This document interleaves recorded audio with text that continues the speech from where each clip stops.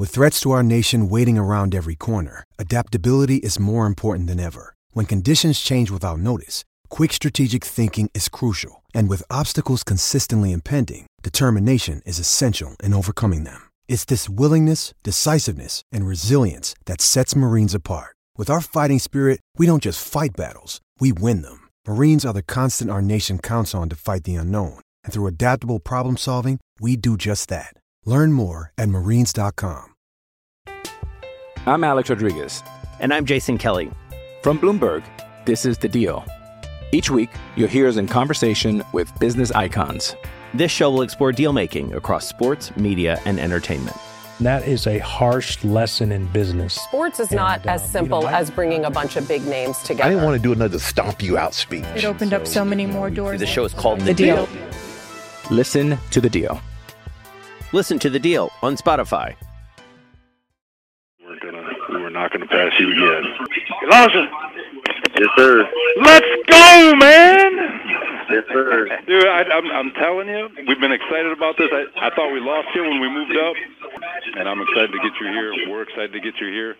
We got a heck of a foundation growing, man. It's going to be fun. Feel me? Yes, sir. I can't wait. All gas, brother. Let's roll, man. Hey,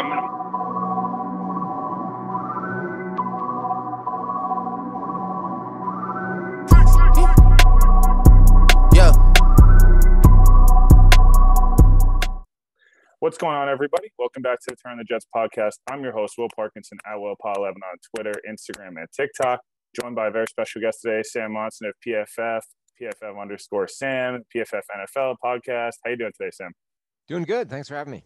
Yeah, no, excited to have you on. I think it's some nice waves in Jets Twitter this week in a positive manner. Anything that's anti-Jamal Adams and pro-Marcus May, people get fired up about. But no, we're happy to have you on, and exciting stuff in Jets world right now. Yeah, it's got to be a good time to be a Jets fan. You know, you get a new quarterback. That's always time for hope. Obviously, the last one didn't work out too well, but that's what you do, right? You move on, you swing again, and you see if you can finally find that guy, the transformative quarterback that can make a difference and take the team somewhere different. So you're saying the Jets haven't had a quarterback in a while? I feel like that's yeah, not for a little bit. It's okay, no, but obviously the Jets had a pretty in-depth offseason in terms of free agent signings, draft picks, trades. Obviously, the hot topic going into the offseason was whether they keep Sam or not. They obviously moved on. He'll be in Carolina, and they went with Zach Wilson. Two-part question. What are your overall, the thoughts on the offseason, good, bad, kind of indifferent? And then what was maybe your favorite move, the Jets made, this summer?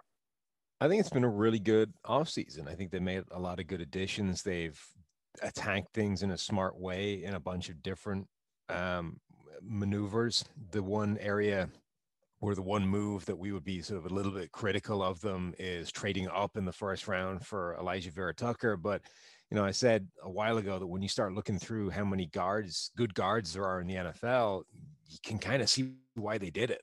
It gets very thin very quickly. And, if you think that Vera Tucker is that guy who can come in and be a top tier guard right away, then trading for him it's not the worst move in the world, right? Securing that and making sure you actually have somebody of quality on the offensive line is important because they've already thrown a lot of resources at that offensive line. And a lot of them didn't necessarily work out. They threw a ton at it and changed the personnel a lot, but some of those guys just haven't worked out. So, your alternatives are you keep swinging, you keep adding offensive linemen through free agency, or you keep searching for those guys. But there's a guard shortage in the NFL right now. So snagging a guy like Vera Tucker, even if you have to trade up to make it happen, it's a move that I don't necessarily hate, even if the sort of general process of trading up in the first round for anybody that isn't a quarterback is kind of frowned upon by the analytics generally and data driven kind of decisions. But you look at that, you look at grabbing Zach Wilson. Elijah Moore is a player that a lot of people really liked, and I think in the second round is really good value. Carl Lawson, I think, is a great move in free agency, brings them the best pass rusher they've had maybe since John Abraham on the roster. And then I think, the biggest move really that they've made is potentially at head coach, bringing in Robert Saleh and what he can do given where he's come from in San Francisco. I think is a really encouraging thing for the whole franchise. Yeah, no, there's a lot there, and I think Saleh is the one that has to stand out the most, right? Head coach and quarterback in the NFL is paramount to pretty much anything. If you can nail those two things, you're going to be successful for a long time. I'm not saying Zach Wilson's going to ever be Tom Brady, obviously, and that Saleh's going to ever be Bill Belichick. But if you look at just having a competent head coach and competent quarterback, every year you're going to give yourself a competitive chance to be in the playoffs, and whether the roster around them is great or not. But in terms of a couple of the moves they maybe made that or didn't make that you would have preferred to see them make, did you like a Corey Davis signing or some of those other kind of pieces, the Draw Davis signing, kind of people are mixed on, and then obviously with trading Sam, I think you were kind of in agreement there, but did you kind of like what they did there, or those things that kind of stood out to you as I wish they would have addressed other needs? No, I like the Corey Davis signing. I thought Corey Davis obviously had a breakout year, a career year last season. And I think it sort of showed that, hey, he might not be the number one receiver that people thought he was going to be when he was drafted, but he's shown that if you only need him to be a number two, if you just need him to be part of a receiving core, he can win one-on-one against, guys that aren't necessarily the best corners in the world. And this is a receiving group that across the board needed to be overhauled and get better. So all of a sudden now, if Denzel Mims can take a step forward in year two, if Corey Davis can now just be a secondary guy, if Jamison Crowder and Elijah Moore can be destructive from the slot and be third and fourth receivers, that's all of a sudden a receiving group that looks, really pretty good. And it doesn't need Corey Davis to be an elite number one wide receiver that he probably can't be, or just doesn't have the talent to be, I think. So, yeah, I thought Corey Davis was a good move. They paid enough to make it happen, but I think that's a solid move that moves the team in the right direction. So, yeah, I really don't see a ton of moves that they've made that I don't like over the course of the offseason. One that kind of stood out, and you mentioned Denzel Mims there. Obviously, a ton of potential, and a couple people on Twitter tweeted in. One of our own, Michael Megan, tweeted in on Twitter about you were really, I believe you were pretty high on him coming out, and his upside, and then obviously last year stuff with Sam and Flacco and all that stuff and injuries. Didn't he flash, but maybe didn't perform as well as people were hoping, just based on everything. Do you still have that same feeling for him that this year, new quarterback, new system, that he can reach that potential you saw in him coming out in 2020? Yeah, I mean, now I almost treat this upcoming season as Denzel Mims' rookie year. I think I loved him coming out. I thought he was a really good prospect. He had the highest grade in the one-on-ones that we've ever seen at the Senior Bowl. Absolutely destroyed everybody there all week long. Then, did all of his workout numbers and was a way better athlete than I think a lot of people were expecting him to be. And when you look back at his college tape, there was a lot of sort of, well, why didn't that show up necessarily at Baylor all the time? And a lot of it was because his role there was so kind of prescribed and limited that teams knew what they were doing. Like, he didn't have the ability to sort of sell them on something else because they knew he wasn't going to run anything different. They were just covering the three routes that he was going to run and didn't have to worry about anything else. So all of this stuff that we saw from him in the one-on-ones at the Senior Bowl, like he couldn't do any of that because nobody was buying. So, and then when he went to the Jets, I was kind of bummed because I thought, look, as good as I think Denzel Mims can be, he just doesn't really have a shot there. Like, it's not going to work out well for the Jets in 2020. Sam Darnold isn't going to be good. The offensive scheme isn't going to be good. The offensive line, as much as they've thrown resources at it, probably is going to take a giant leap forward. So we're not going to get to know anything about Denzel Mims year one. And that's kind of the way it went. But now, with how much has changed, new quarterback, new coach, new offensive line, still they've kept working on it. New receiving group, there's the better players around him. Like, this is the year we're going to find out a little bit about Denzel Mims. Now, because it's essentially a rookie year from him, I don't know if we'll see him, like, how good he can be, but we should at least see whether we were right or not, the people that liked him coming out, and there was a few of us, whether those guys are right, whether Denzel Mims has got that kind of ability. Because I think all a receiver needs is, just a platform, just enough to be able to show that you can be that guy. And Zach Wilson, I think, is the kind of quarterback that can at least figure out if someone like Denzel Mims can get it done. So, yeah, I'd be pretty excited about what Mims can do this year. kind of transitioning, you kind of just mentioned something there that I was curious about, and obviously it doesn't really matter now. But in terms of if you remove like where Sam was coming out, obviously it didn't work out in New York, and we'll see how it goes in Carolina. I think I'm more optimistic than most that it could be successful, but at the end of the day, Sam has to prove it on the field because no one can really defend. Once you're away from Adam Gase and the Jets, you can't. If you're going to play badly, no one can defend it. But how did you feel about Wilson coming out comparatively to maybe where you felt about Sam coming out? I know people retrospectively are more mixed about Sam when they was coming out. Some people have him at their number one quarterback, some people have him 3 or 4. Wilson kind of felt the same way where, the Chris Sims of the world said he was the best quarterback in the draft class. Other guys had Lance or Mac Jones or, Fields, so on and so forth. How did you kind of feel about those two coming out? And maybe where do you see Wilson being able to thrive in this West Coast Shanahan, a version of the offense? I was never wild about Sam Darnold coming out as a prospect. That being said, like he was my number 3 quarterback that year, and I would feel better about that if my number 2 hadn't been Josh Rosen. So it's not like I can be, do too many victory laps over not loving Darnold. The one guy, like I had Baker Mayfield as the number 1 quarterback. I thought he was clearly the number 1 guy. Then Rosen and Darnold, and then Allen and Lamar. So that whole group has been kind of chaos since that 2018 season or the 2018 draft. They've been all over the place. Every year is a new number 1 guy. It went Baker, right. Then it went and I think like it could be that way for years. Like Baker might be the best quarterback of that group in 2021, given how good the Browns look to be around him. So we can confidently say Rosen. Other than can we confidently say Rosen? Yeah, Rosen's the one.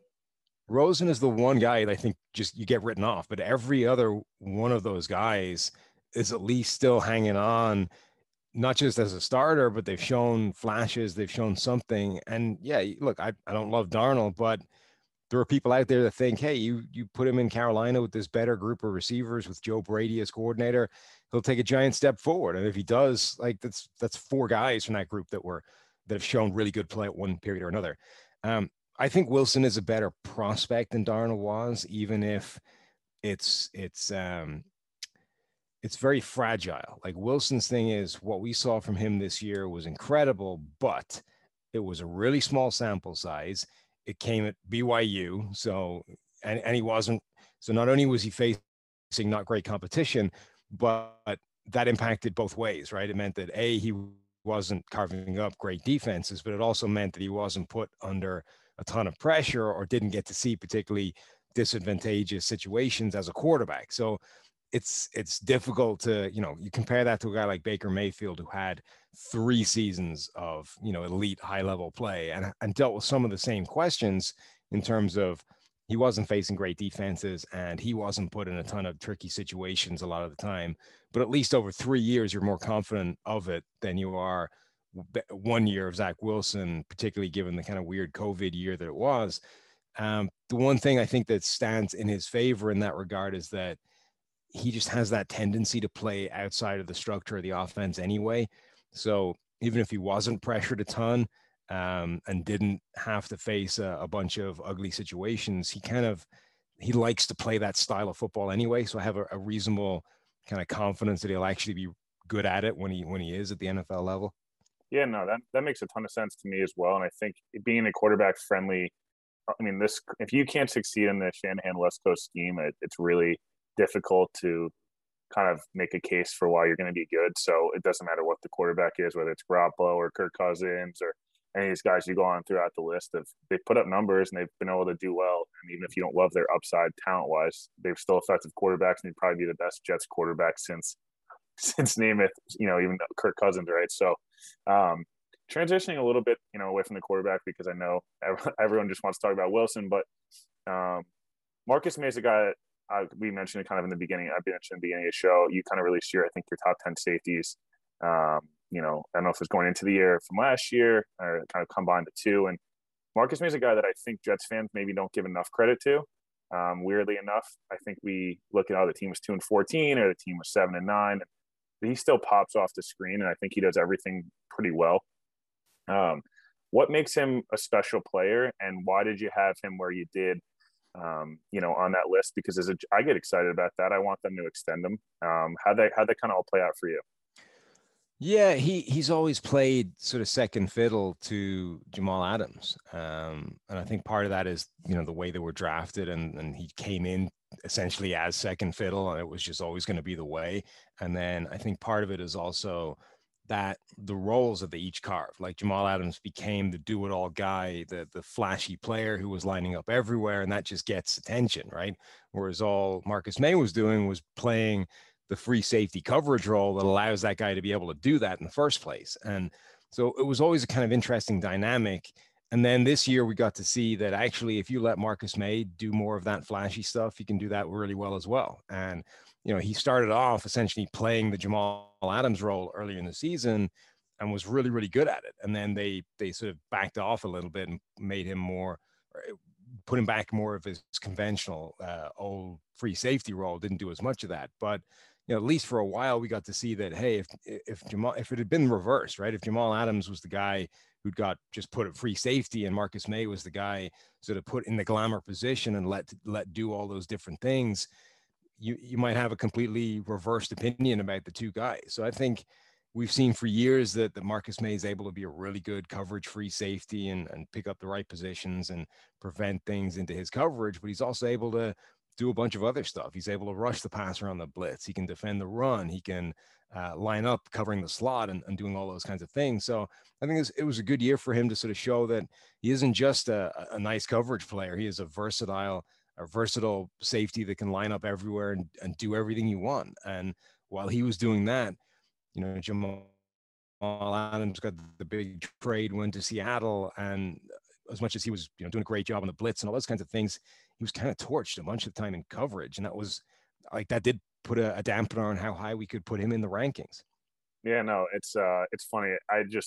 The venom that went from the defending of Jamal Adams to people because the Jets weren't good and like Jamal Adams was the one standout guy, to now the venom of the fan base towards him, when reality, hey, you got us potentially Elijah Vera Tucker and whoever the Jets were, use that pick on next year. And essentially, I'll be okay with it if they got a better offense, because Jets haven't played offense particularly well over the last, decade or so, even plus that. But last question on like the current state of the roster, who's maybe one guy that stands out to you that can make a big leap this year? For me, it's not a leap, but Mosley stands out just because he was an awesome, awesome football player. And he's looked good in OTAs. Yes, they're OTAs. And I understand that I understand it better than most that doesn't mean much. But who's a guy that maybe stands on the roster that's either, a young guy or even a vet that could maybe make a return to glory in green this season? It might be like, I don't know if Quinnen Williams is sort of viewed as having already got there. He's definitely taken a huge step forward, and last year was really good, but this could be the year that Quinnen Williams puts himself into that kind of Chris Jones territory of like the best interior pass rusher in the NFL that isn't Aaron Donald.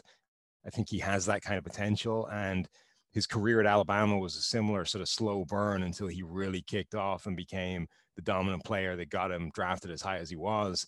Williams this year, I think, could be pretty special. Bryce Hall, somebody in the secondary, I think that is tailor-made for this new defensive scheme that's coming in. And, the secondary for the Jets generally, the cornerback position anyway, is a real kind of question mark. It's all like 5th round picks and beyond. There's no kind of pedigree there, but similar to the offense, it's a scheme that's coming in that does play to their strengths a lot and sort of covers up a lot of weaknesses.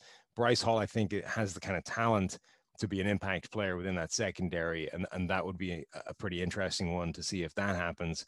And then if Zach Wilson is this kind of giant step forward at quarterback, like we're going to remember pretty quickly, I think, that Jamison Crowder is a really good wide receiver, right? And probably doesn't get the credit he deserves because he's a limited role player and they haven't had the guys that are supposed to be ahead of him on the depth chart. But, if Mims and Corey Davis and this whole thing works, like Jamison Crowder is still a really, really good player. Yeah, no, I mean, there's talk this morning about, I'd like to see them kind of, instead of just make him take a pay cut this year, kind of extend it to be a 2-year deal and get him for better value, because Jamison Crowder then at like $7 million a year is really, really productive and good value, as opposed to, Jamison Crowder at $11 million and on an unguaranteed 1-year deal where you'll lose him anyways, or he'll get traded at the deadline. Last thing here in terms of upcoming season, maybe it's a tough question, obviously, because you don't know what injuries could happen in camp or other moves to be made. But what would you say, like, a range of wins would be realistic? Like, what do you need to see from the Jets this year to go 2022? They could be a playoff team, and you're pumped about them going in. We're having this conversation a year from now, and you're like, I think they're going to be a playoff team competing with Buffalo and Miami, New England.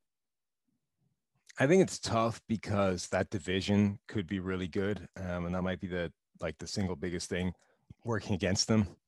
Is that I can easily imagine a world where the Bills, the Dolphins, and the Patriots are all chasing double-digit wins, and that leaves the Jets almost by default fairly rooted to the bottom, getting stuck somewhere. I think I'm not really concerned necessarily by how many games they win. I'm interested in particular by what Zach Wilson looks like, because if they go through this year and they have a year like the Bengals did last season with Joe Burrow, where they won 4 games. Okay, Burrow got hurt, so that didn't help. But you come out of the season, and injury aside, you're like, okay, the season didn't go well, but at least we know that Joe Burrow is the future, right? Now you're happy, you can build around him, and you can imagine a scenario where you're going to take steps forward and be competitive pretty quickly.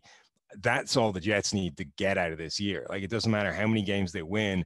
If they can come out of the year confident that Zach Wilson and this new regime, this new coaching group together, that those guys are the answer, then all's good. Like, it doesn't matter if they win 4 games, it doesn't matter if they win 7 games or any number between or above. It's perfect.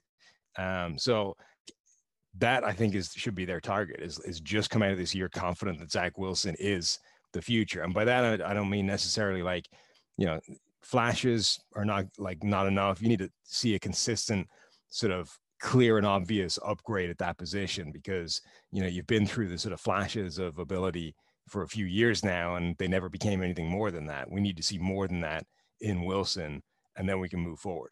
Yeah, no, especially in terms of, I just think of like Sam's rookie year, and it was really rocky, and then the last 4 games are really good. I think he graded out as like a top 5 PFF quarterback that last month.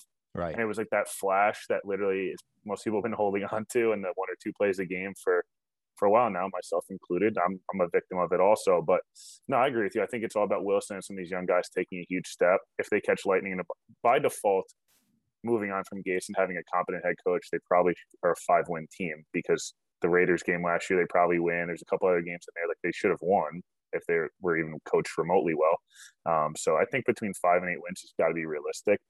Their schedule's easier and things like that. But I know you mentioned a couple teams in the division there. What are your, other than Buffalo, which is the obvious choice, they're a Super Bowl contending team, how do you think the rest of the division kind of, like Miami and New England, shake out? Because I think there's such a, I don't want to say parity in terms of the way people think about it, but some people are still really high on Tua. Some people think Tua stinks. Some people are really high on the Patriots, but questions at quarterback. Some people love Mac Jones, some people don't. How do you you see those two kind of teams playing out? Because I assume everyone's kind of on the Buffalo is going to win the division, that everyone's fighting for a second or a wild card spot there. How do you feel like Miami and New England kind of shake out? Yeah, I think Miami, it all comes down to Tua. Like, what kind of step forward does he take in year 2? Does he show development? Can he be that guy going forward? I think if he can, then the Dolphins have a really good team around him, and there's no reason they can't be really good this year. Like, I think they were ahead of the curve in terms of where they expected to be and how long they thought that this was going to take. So it really now all just comes down to Tua. And I think, look, he wasn't good last year, but there's reasons to think there's reasons for that. And we shouldn't have necessarily expected him to be good, between the injury, between, I think the kind of difference between playing quarterback at Alabama and playing quarterback at the NFL. Like, that guy was throwing to 4 first-round wide receivers in the SEC. Like, he had, I don't want to say the easiest job of any quarterback, but like the picture he's looking at every time he drops back at Alabama is just a wide open receiver.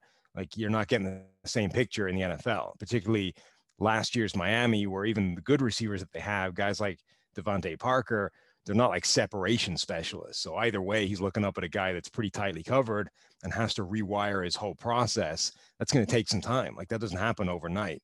So I think there's reasons to sort of explain away his rookie year, but doesn't matter. Like now he needs to show it. Now he needs to actually take that step. The Patriots, I think, should be a lot better than last year, but I don't know how good they can be with their quarterback situation. So I don't have a ton of confidence that Cam Newton can get back to being, you know, a great player. And then I don't know that Mac Jones will be ready year one for the same reasons we've just been talking about with Tua. Like he's going to have the same kind of adjustment, like this throwing to Devontae Smith and Jalen Waddle, who are wide open every play, versus playing in the NFL where they're just not like that. Again, it's going to be an adjustment for Mac Jones as well as it was for Tua. So the Patriots may be a much better team. They may have a good roster on both sides of the ball now, but it's going to come down to their quarterback as well. Yeah, no, it's interesting because you mentioned something before about how competitive the divisions can be for the Jets, but I think of those 4 defensive coordinators that are head coaches, obviously, in this division between, you know, you look at it, obviously Belichick and he crushes young quarterbacks, and this whole division is young quarterbacks. And obviously Sal coming in as a top defensive coordinator, McDermott's a top defensive coordinator or defensive head coach. Flores obviously has been a stud so far. So I'm interested to see. I have very little confidence in Cam at this point, and I like Cam as a guy. He was a really exciting player to watch, but it just, as much as Sam was bad last year, Cam's numbers were awful also, and you can use the COVID stuff as much as you want. His weapons stunk too. So like if you're going to be harsh on Cam as a former MVP, like I just don't know why it's hard to expect a guy on the wrong side of 30 that's taken some huge hits over the past decade to then get like more mobile and his arm to be stronger and like not throw the ball into the ground from 5 yards. I don't know. Mac Jones had the best, Lane Kiffin. I mean, not Lane Kiffin. Sark is like a very good offensive coordinator, and to have that on top of the talent at Alabama does put you in a situation that you're going to be really, really successful. You saw with Tua too. Like this, from a scheme perspective and a talent perspective, they got the best of both worlds. So I'm interested to see both. There's another I got a couple of Twitter questions here for you. One was asking about, we talked a little bit about Marcus May, but is there one or two metrics that stand out to you that make Marcus May better than Jamal Adams? I think you kind of touched on it, as the ability to in coverage and do everything. Is that really what stands out there, a difference in coverage? Why one's better than the other? Well, certainly, yeah. In terms of recency bias, which is always a thing that is difficult to quantify and keep on top of with this kind of thing. Like Marcus May, we've seen for years as a really good coverage player. We've got confidence in it. Even when he asked to, or when he had to move positions or move roles this year, he was still really good in coverage. Jamal Adams went to Seattle, and whatever about the role that he had there, he was put in coverage a lot and got beat a lot. I mean, some of it was, one-on-one with Julian Edelman, and that's just a bad matchup. Like that's not necessarily his fault. That's the team kind of hanging him out to dry.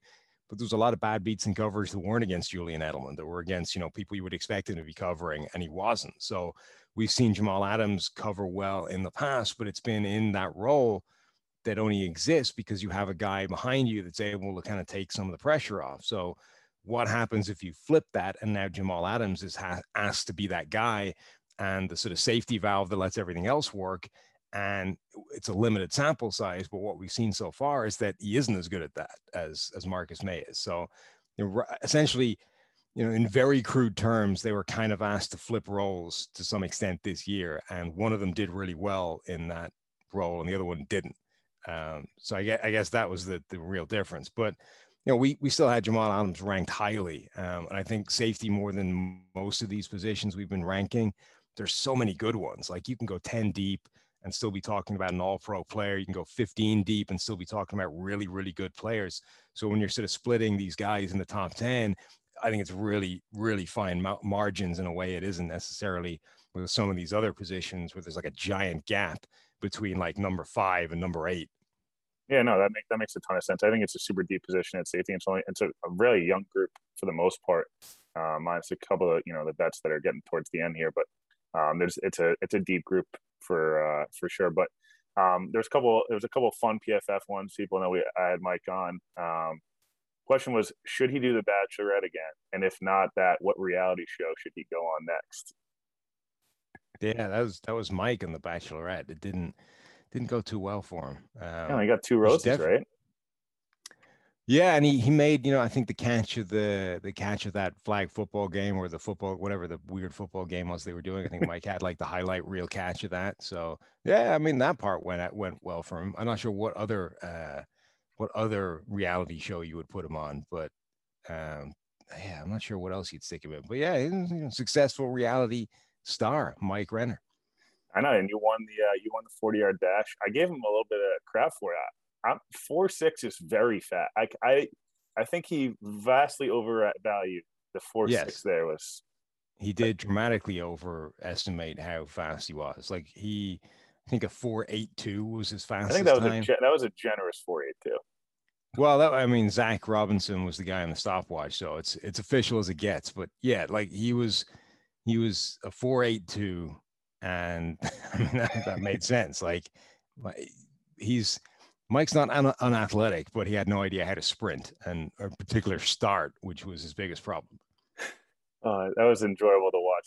It's if you haven't watched that video, it's enjoyable. Sam wins some money, so you can get a good laugh out of that. But in terms of the one other thing that was obviously a hot topic, we talked about Marcus May stuff, is the Tyreek Hill deep threat thing. Where do you stand on that viral comment that Tyreek Hill might be the best deep threat in NFL history? Do you agree, or you have somebody else that I'm hoping you say Randy Moss, but everyone else up there? Randy Moss is the best deep threat in NFL history. If it isn't Randy Moss, Bob Hayes, essentially they had to invent zone coverage because of Bob Hayes. Like that guy, there's an article somewhere that essentially argues that Bob Hayes is the best sprinter that's ever lived, like the best track sprinter. Like when you look at what he did in terms of his athletics career, track and field career, when they were running on like cinder fields and all that kind of stuff, like he's one of the fastest humans to ever exist. And when they put him on a football field, it changed the game because everybody else around him was not even could they not run with him, but they weren't within orders of magnitude away from being able to run with him, right? So your idea of playing like man-to-man coverage just went out the window. You couldn't do that against him because nobody could be within 5 yards of him down the field. So you had to invent zones. Moss did a similar kind of thing, except the league was slightly better prepared to deal with it because zone coverage and all that kind of stuff was well, established and all that kind of thing. But again, like Moss changed the game. Like there's a reason it's called getting Moss. Like he wasn't just a deep threat who could run by everybody, but he would also go up and take the ball away from you at the catch point if you were able to challenge for it. Like Tyreek Hill is a really good player. I'd say he's the best deep threat in the NFL today. Like Moss, he's able to go up and get it, even though you wouldn't expect it for a guy his size. But right now he's just sort of doing what Moss already did, 20 plus years ago. Yeah, no, it's funny. I had someone tweeted, like, I got a couple people in my mentions, hey, like, is this Tyreek Hill thing, like, what do you say? And I was like, I literally grew up playing wide receiver. I played wide receiver for my whole life, and all you wanted to do was moss somebody. Like, that was the coolest thing you could possibly do, playing pickup or tackle football in the backyard with your friends. Like, you want to moss somebody. Like, that should show you when it's like the same thing when you, like, with the Jordan stuff. Like, everyone to be like, Mike, there's a reason that you are the way you are. But also, quickly before we let you go here, Austin, another guest of the pod, thoughts on the tattoo? Looks a little wild. The leg tattoo he just put on. He's tweeting about is there a reaction? You guys giving him some crap for that leg tattoo? Yeah, I never even checked with him if that was like real, if it was his, what the deal is. Assuming it's his, I don't even know what is it referencing. It's like an office. I have no idea. I was so confused. I texted him. I was like, wait, what? Like, what is that? Yeah, I'm assuming it's a line from a show that he likes and I haven't seen. So I don't have many comments on it based off not even understanding the reference, but it's not what I would choose to get tattooed on me. Put it that way. That's fair. Last question before we let you go. I don't know if I'm a huge soccer fan. Everybody knows that. I don't know how much you're going to watch the Euros. Do you have a prediction on who's going to win? Because I'm a Germany guy. Hope Germany wins. Do you have a prediction there? We just root against England in cohorts, or how are you gonna watch the tournament? Yeah, I don't want it to happen, but I think there's a reasonable chance that England does win. It's essentially a home tournament for them. Crowds are actually coming back, and they do have a really, really good team. So I sadly think they are actually in a really good spot to win that. Yeah, no, I think, is Ireland not allowed to host host games now. Is that still happening? Yeah, I'm pretty sure we're not going to be hosting because they're not super open annoying country yet. Okay, well, regardless, go Germany. But no, we appreciate you coming on the pod. Make sure you check out the NFL, the PFF NFL pod. Sam does a great job, and although even if we disagree on Sam, I'm a huge fan of the content. I think it's everything in PFF is really well thought out. If you guys don't quite understand kind of where a lot of the stuff comes from, it's honestly worth asking because it's not just throwing stuff. It's like very much well thought out analytics plus people watching film and actually dissecting it. So we appreciate you coming on the pod, and hopefully next time we talk, the Jets will be in a much better spot. It'll be exciting, and we can talk about getting to the playoffs. Cool. Thanks for having me. Take care, guys, and we'll talk to you Monday. I'm Alex Rodriguez. And I'm Jason Kelly. From Bloomberg, this is The Deal. Each week, you'll hear us in conversation with business icons. This show will explore deal-making across sports, media, and entertainment.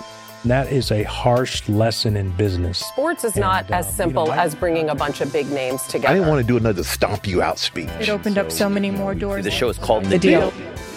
Listen to The Deal. Listen to The Deal on Spotify.